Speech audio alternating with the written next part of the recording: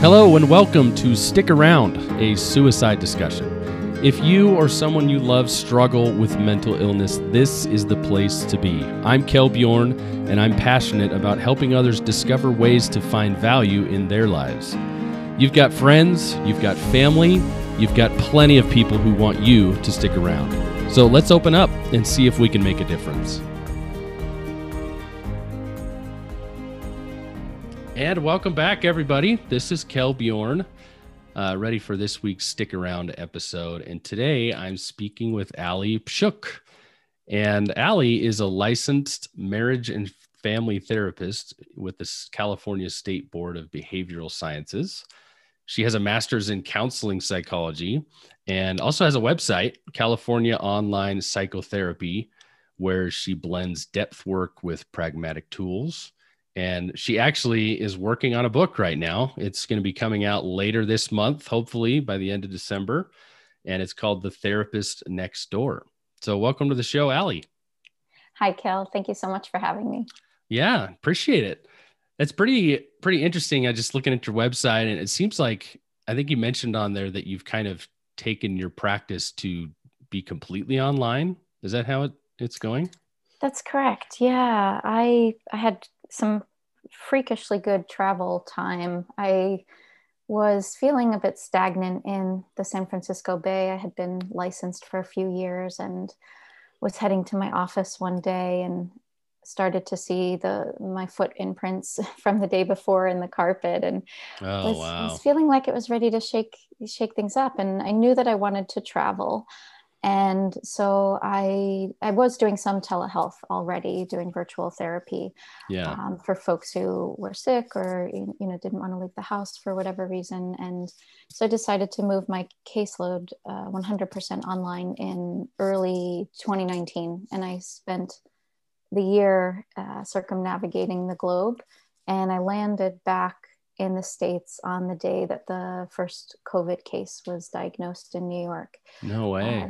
At the end of February. So I got in a really good year of travel, which is tiding me over during these sheltering times. Yeah. Wow. Well, the timing of that is amazing. Especially, I mean, how many people were forced to do things more online where you had already set that up? So it's quite the advantage. Yeah. Well, and it was interesting because when I decided to move my work solely online, I got a lot of pushback from folks saying like, oh, you can't do therapy online. It doesn't work. And actually I would push back against that and say it very much does. We can absolutely sustain and create new relationships virtually. And yes, it's different. But in some ways it is more. They say that the face-to-face, how we are in communication with each other these days, well, yes, it's online and it is, one dimensional. The face-to-face contact mimics the mother-child dyad, so that as we are so attuned to one another, that there can certainly be emotional contact virtually. Yeah. Wow. That's fascinating. Well, so let's go back a ways. Like where did you grow up? You said you were in California. Did you grow up there? No, I grew up. It's funny when I talk about New Jersey, I always say the exit. I grew up exit 12, New Jersey, a small town called Carteret, and was about half an hour outside of New York City, and went to undergrad in Manhattan. And I studied my whole life. I was trained to be a dancer and a gymnast. Yeah, so I have an undergrad degree in modern dance, and soon realized modern dance was painful and there was no money in it.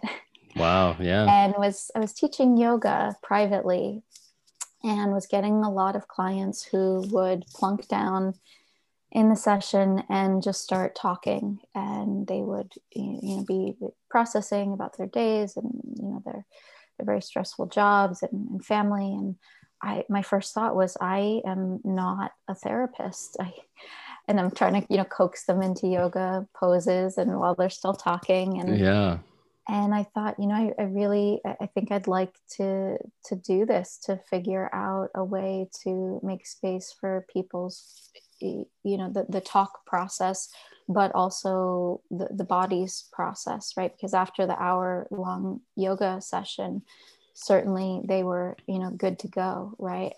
There was alignment. So it's like Yeah. there's something about the magic of talking and moving. And so I found a somatic psychotherapy program in California. And so that's what I studied. So I have a concentration in somatic psychotherapy, which uses the body as the primary means of inquiry. So I like to ask a lot of questions about posture and breath and gesture.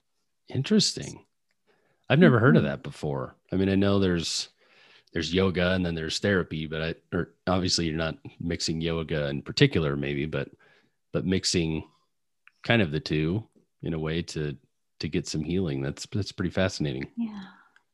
Well, it's not, somatic psychotherapy looks at the body mind system as a bottom up perspective, right? So traditional psychotherapy, the old school CBTs, like cognitive behavioral therapy, it's really a top down approach. Yeah. And so the theory there is, you change your thought, you'll change your feeling. And that sometimes does work, right? If we can intervene at the level of thought, that can usually prevent the trickle down into the full-fledged, feeling. But if we're already feeling something, we have to ride it out. We can't always change it by intervening with thought. So then we can look at, how is the body holding this experience? How is the body shaping itself around or with the feeling of depression or anxiety? So we say it's a bottom up, that through exploring what is happening internally, and that's everything from skin to muscle, bone, movement, right, pulse of blood flow, all of those pieces. And it's difficult work, but it is remarkable work. Wow. So I guess when you start training for this and start school, do they put you through some sessions so you kind of know what the experience is like, or how has that been, that learning process? Yeah. Well, a lot of my cohort had been through their own personal therapy. A lot of us came to the work with, I started therapy school in my early 30s, I think. So I'd been already working with different therapists for about 11 or so years. But the training itself requires, and it's different for every training program, but ours was 50 hours with an individual therapist. Wow. That is a lot. I mean, it doesn't sound like too much, but I mean, spread out over what kind of a time period? Was it like an hour a day, or what was kind of the regimen?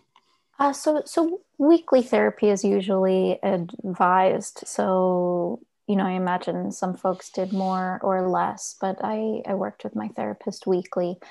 And the training program was about 3 years, I think, 2.5 years. And then the whole long road to licensure, which is a whole other story of accruing 3,000 hours prior to sitting for 2 different licensure exams. Yeah. That is intense.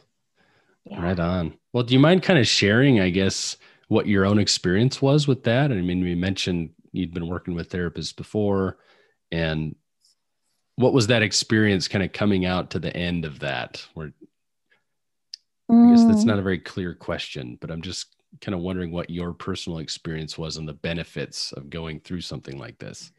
The experience and the benefits. I would say, sometimes it is hard to find a right fit with a therapist. And so, and I talk about this in my book a bit, is the journey to finding that person that you can really land with and attach to. So I did start therapy after I lost my mother to cancer in 1999. And I didn't know what therapy would do for me. I just knew that I needed it. I needed to Yeah. be in it. And I would say, therapy has been, it's one of the core pieces for recovery and ongoing recovery. I would say, there's certainly, medication support, therapy, meditation, exercise, right? There's different components that, there's some tools that for folks who struggle with long-term depression, which some of your listeners struggle with, Yeah. that there's just certain things that are non-negotiables.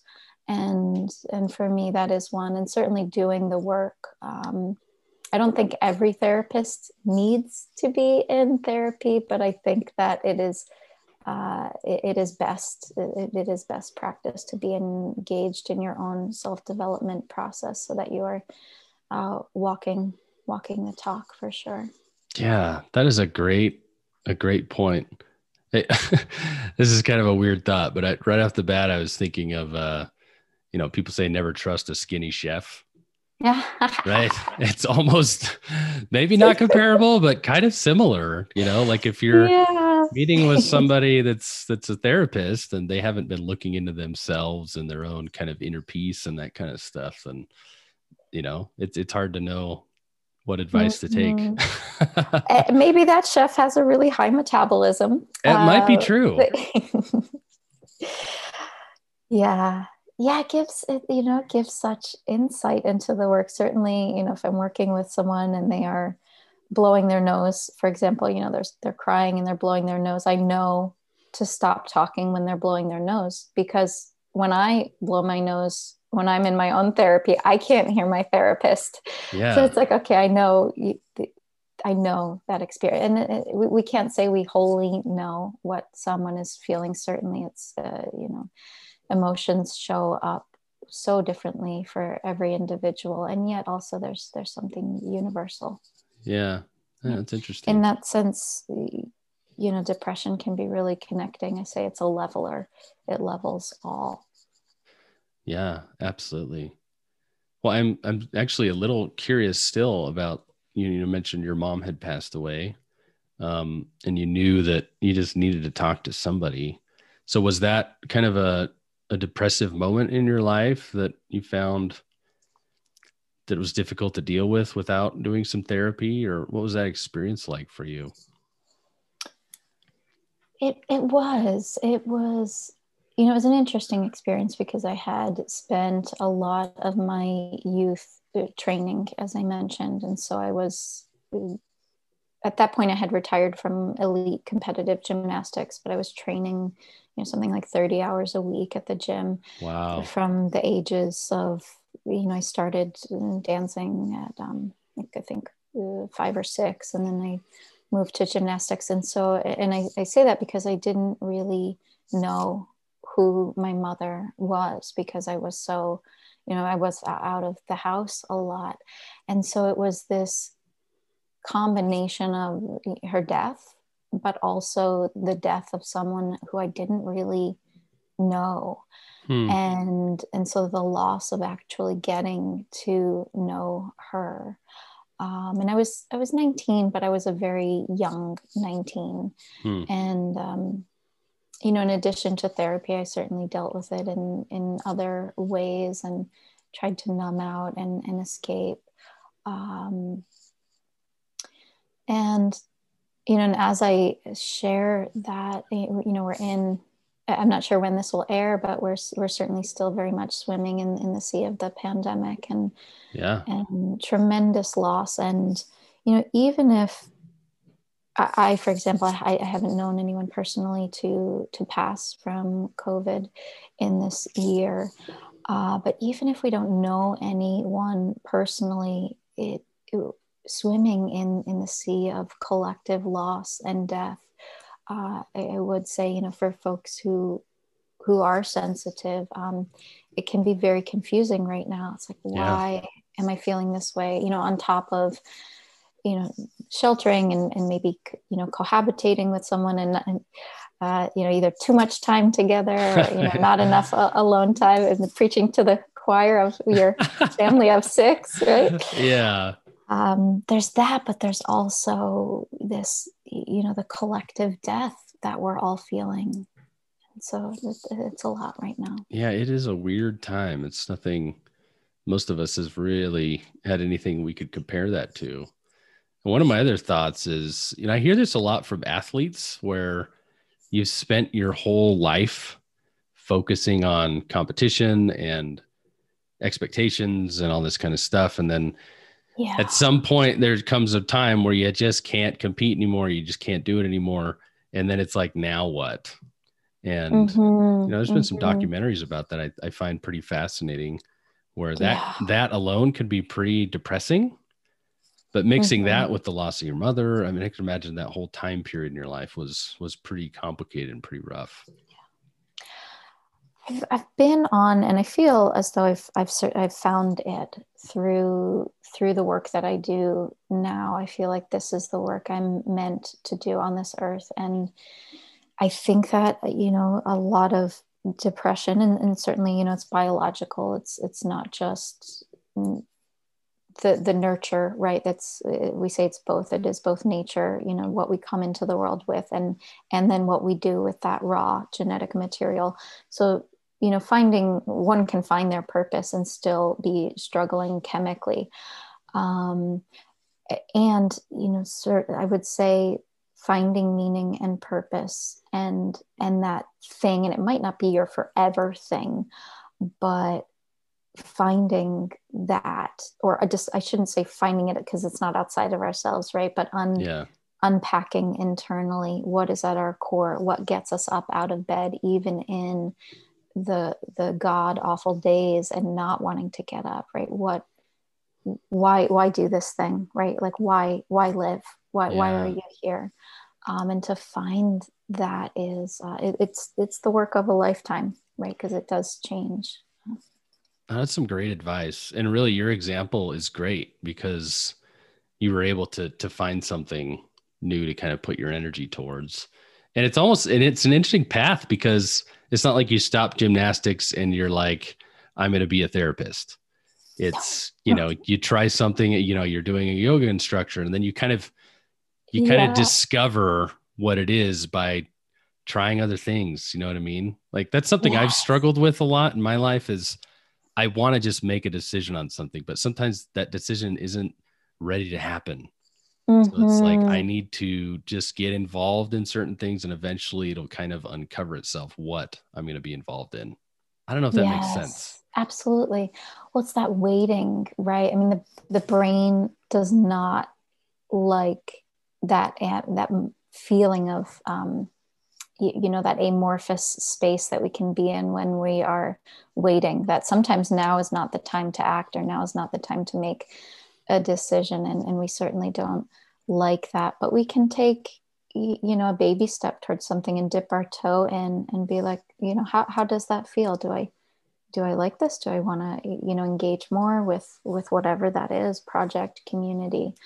I'm certainly a fan of the non-linear career path. I was temping at one point. I was, picking up the phone at like a law firm. And I also, did some work backstage after I, retired from gymnastics, and then later from performing. It was that, what am I going to do with my life? And actually I think, do you ask folks what books they would recommend at the end? Yes, absolutely. Well, one book just came to mind, and it's an oldie but a goodie, and I wonder if there's any kind of newer versions of it. But I can't remember the fellow's name who wrote it. But the title is "What Should I Do with My Life?" And it's a collection of essays of how folks have found their path, and that was so soothing for me, when you're just like, what am I doing? And I work with a lot of folks who are figuring that out, and we have our lifetimes. We want things right away, right? That is the brain, or maybe we can say specifically like the Western brain, where it's like, this has to have happened yesterday. And yet there's space, there's time. Yeah.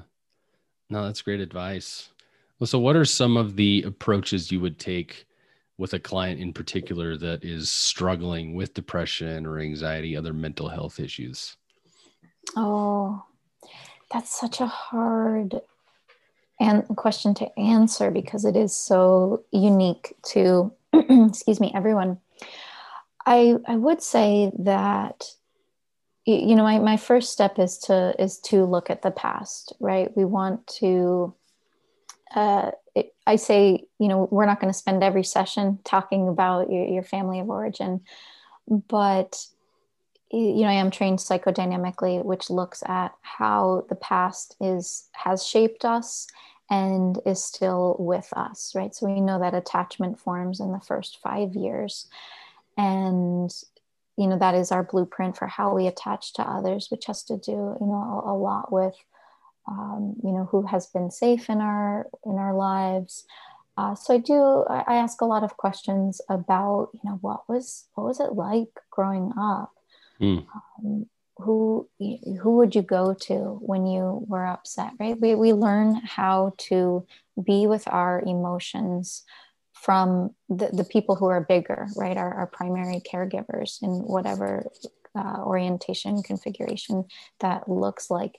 That if we had parents who didn't know how to work with their own emotions, or some parents put their emotions on others, and there's that role reversal, or the parent, when the child has to be the parent and take care of them, that can be really, the word damaging sounds permanent, but it is certainly not. It's deeply wounding and damaging. And so we have to look at, okay, what part of you didn't get to be a kid, didn't get to play.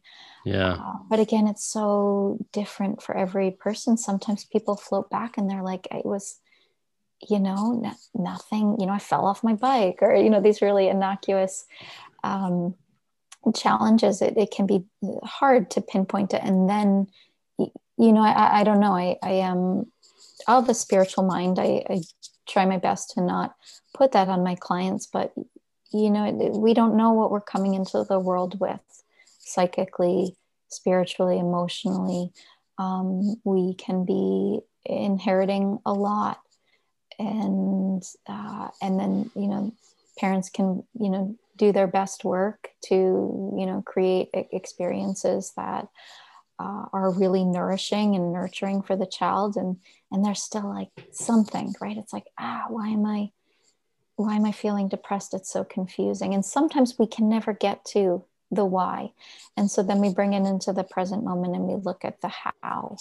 How does this show up for you? How are you holding it? How do you move with the depression, the anxiety? So it's a process. Yeah. That's true. I mean, there's really isn't, I guess that's a tough question to even ask you because there can't be a blanket response. I mean, it's just, I'm really coming to mind.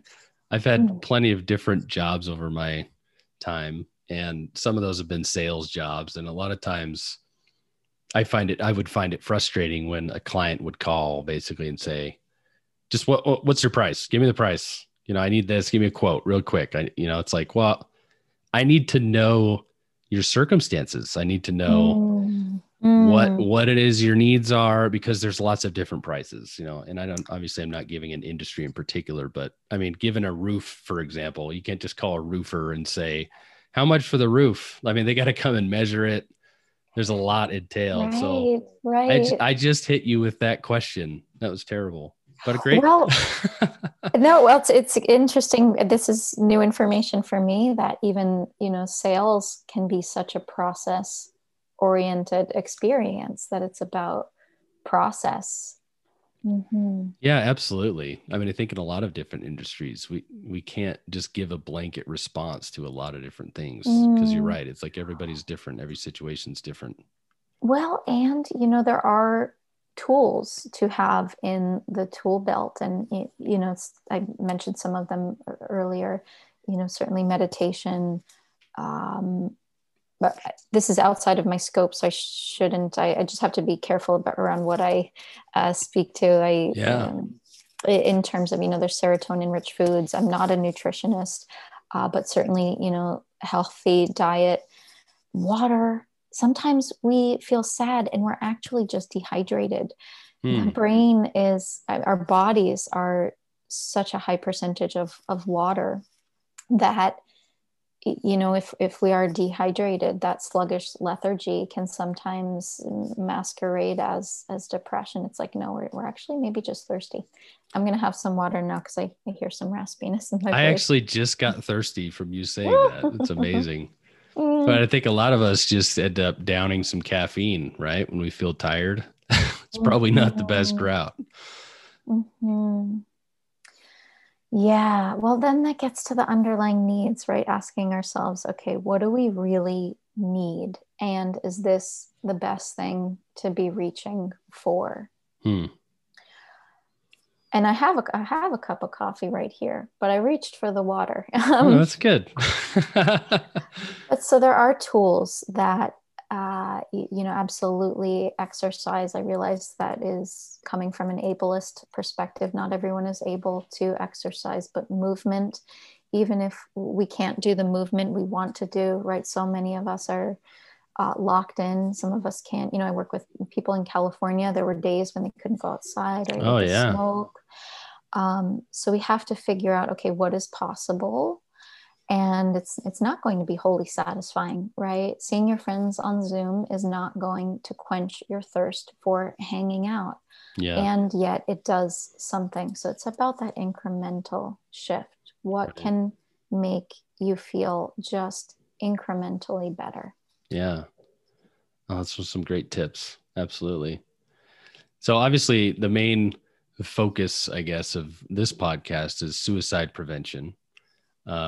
Do you have any insights in particular on that category as far as what kinds of things can we do as a culture or as people to help those suicidal rates that have been getting worse and worse?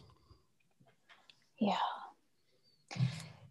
It can be so hard for the person struggling and suffering to remember that it will pass in the moment. It might, the suicidal ideation might come back in the next hour or in the next day.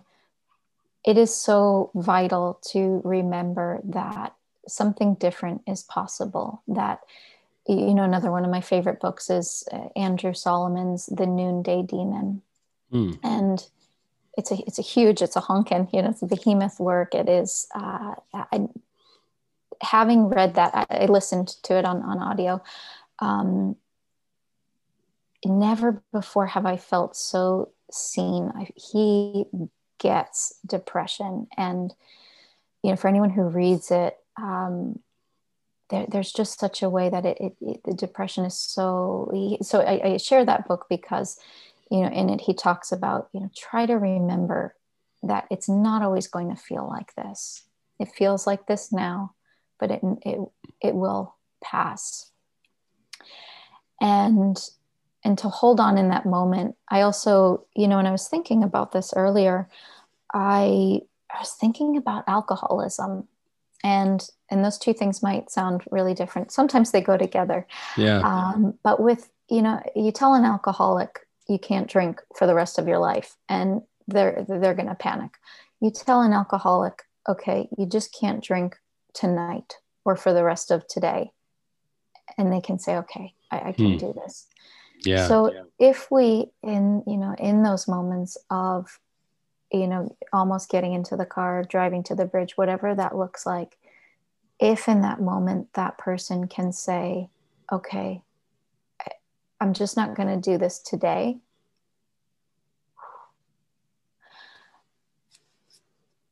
We get till tomorrow, right? And then we get till tomorrow, and then we wait and see what shifts. That it's, the only lasting truth is change. That Octavia Butler says that, right? Yeah. Things will change if even 1%. And if they change 1% for the worse, that is still shows us promise for movement in life, for fluctuation, and all things fluctuate in Yeah. nature, right? And we're a part of that. It's how do we ride the wave? How do we move through the storm? There will be storms, and how do we hold on, right? I have a friend who has a tattoo. It says, "Just survive for now." Hmm. Just for now. If we're here in the present moment, in the now, we just get to the next moment. Yeah. That's But for really, oh, go ahead.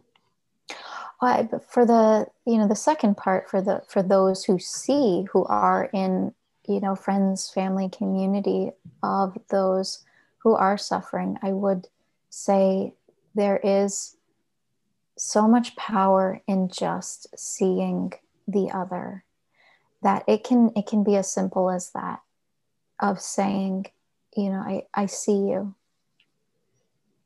And I Yeah. had a really powerful example of that I talk about in the book also. Of, I think it's for the other, it's like they can imagine, I don't know what to say, I don't know what to do, or, I don't have this emotional capacity. And sometimes it's just a little dollop will do you, right? Of that one person. Yeah. Uh, That's amazing. I mean, I've had a few experiences just with some of these episodes where people have attempted to take their own lives, and you're right. It has sometimes it has been just a random person that maybe not quote says I see you, but whatever it is, just giving them the attention and listening and trying to understand and help them see the value in their life. And I really mhm. like what you talk about with just focusing on the next step rather than your whole life, because our whole life is overwhelming no matter who you are. I was actually just talking to a friend of mine this week about one of my favorite books was How to Win Friends and Influence People, which is Dale Mhm. Carnegie. It's kind of a business book, but good for anybody. But he also has a book called Stop Worrying and Start Living, which he Ah, gives some yes, I have that really, book. oh, do you? Yeah, it's a great one. Yeah. So he gives an example in there. He says that we should live in day tight windows. And I've always loved that because he's like, Mm, if you're focused in the past, you're going to be depressed. If you're focused in the future, you're going to be anxious. So if you can just focus on today, just get through today on what you need to accomplish, yeah, then some of those yeah, struggles can go away. I just love that. yeah. That is so true, right? That depression is usually about the past. And I say this not to like demonize the person, or blame the victim, but it usually is about grief, or about yesterday, Yeah. or about the loss. And anxiety is usually about the future, right? The worry, the projection into the future. And then if we kind of you know smack ourselves back into the present moment, this is, there's usually relative peace. I'm also aware that's not available for everyone, right? Yeah. Sometimes, homes are very chaotic, and safety is not available for everyone. But if we slow down, it's like, oh, there's, there's the rain outside. Yeah. There's, the coolness on the floor. We get back into it. And then in that moment, we have a respite from the mind's fixations. And we might go back to it. We might go back to, oh, whatever those worries are. But at least we get a momentary mini vacation. Yeah. That's a great way to put it for sure. Well, so let's talk about your book a little bit. When did you decide that you wanted to write a book? It's a pretty daunting Oh, task. so I started writing it in 2005, actually. And Wow. it's funny because, yeah, back in the day, I don't know if you remember, like, floppy disks. Um, Oh yeah. I had saved it on that. So I'd started writing it in 2005, and set it aside for, let's see, probably about 10 years. And then I would take it out and I'd work on it a little bit. and then I put it away again. And it was actually when I was traveling, I was in Colombia, and I was every country that I was in, I would find local therapists and call them up, pretty much cold call, and try to meet up with local folks to hear about their work and their practice. And I had called a woman in Colombia, in Medellin, and was really excited to meet up with her. And she said, "Oh, you should meet my daughter." And so she brought her daughter to coffee that morning. And I was like, why do you want me to meet your daughter? And it turned out her daughter was writing a book, and I hadn't told this woman that I was working on a book. And so this woman, her name's Sierra, and she was working on a book and putting it out, and she was really my inspiration for I can do this. I think when modeling is so important, that when we see people doing things that we want to be doing, and I didn't even realize I was wanting to publish, and I was like, I want to do this. So that was really my inspiration. And so that was in, let's see, April or March of 2019. And the book has taken so many different forms. It initially started out as memoir. And, as I was moving through South America, there's so many memory museums that document genocide and global tragedy. I was aware that the United States only has a handful, I think maybe even just 3 or so museums dedicated to slavery.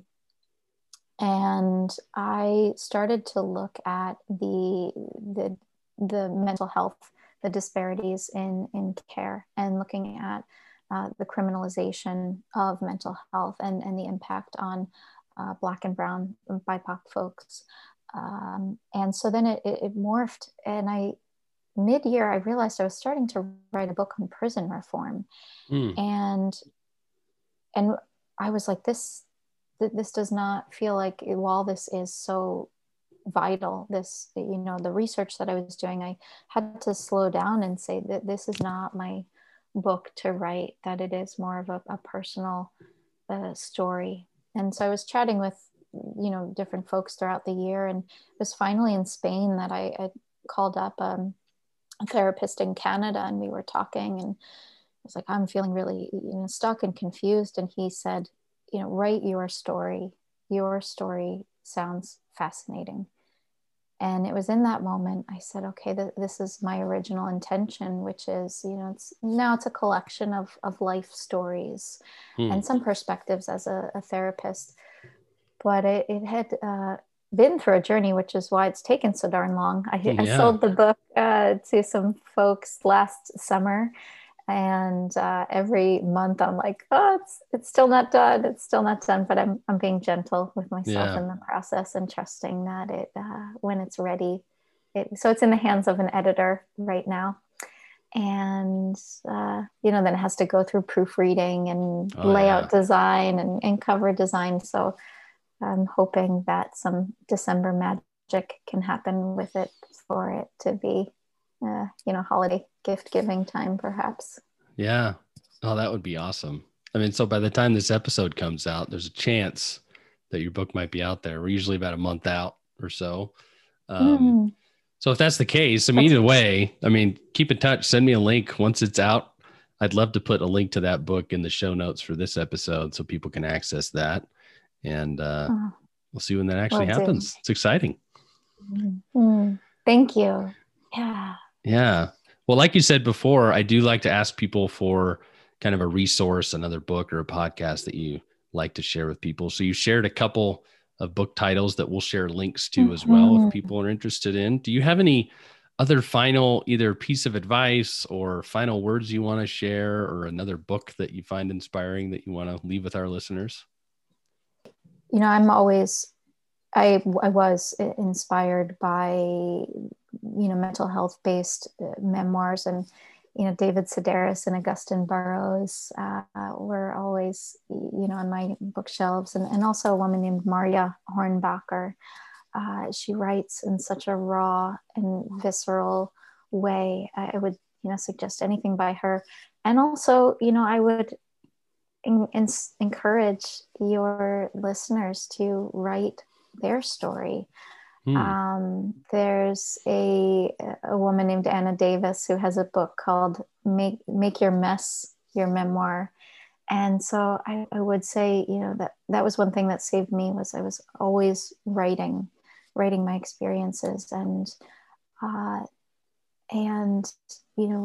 everyone has so much wisdom to share. It can be so grounding to reflect on one's past and one's journey, to welcome in all of the mess and the chaos and the beauty and the joy, that it's all, life. A rich life is one with all of those elements. And if we can hold it all, we can, that can build resiliency and tolerance for, the distress that might come, to know and trust that there is beauty through it all. Yeah. Wow. Those are some great final words. And man, I really just appreciate your time, and your message is really inspiring. I mean, I love to kind of dig down into people's history and kind of what it was that created who you are today, and some great advice for people that are struggling. And the work that you do is absolutely important. So I appreciate that. And thank you so much for joining today. Oh, thank you, Kel. Thank you for your good work. Such a gift to the community. Hey, thank you again for listening in today. If you truly are struggling and having suicidal thoughts, please call the National Suicide Prevention Lifeline at 1-800-273-8255. They are available 24 hours every day and are anxious to help people in need. If you prefer to text, I would recommend the Crisis Text Line.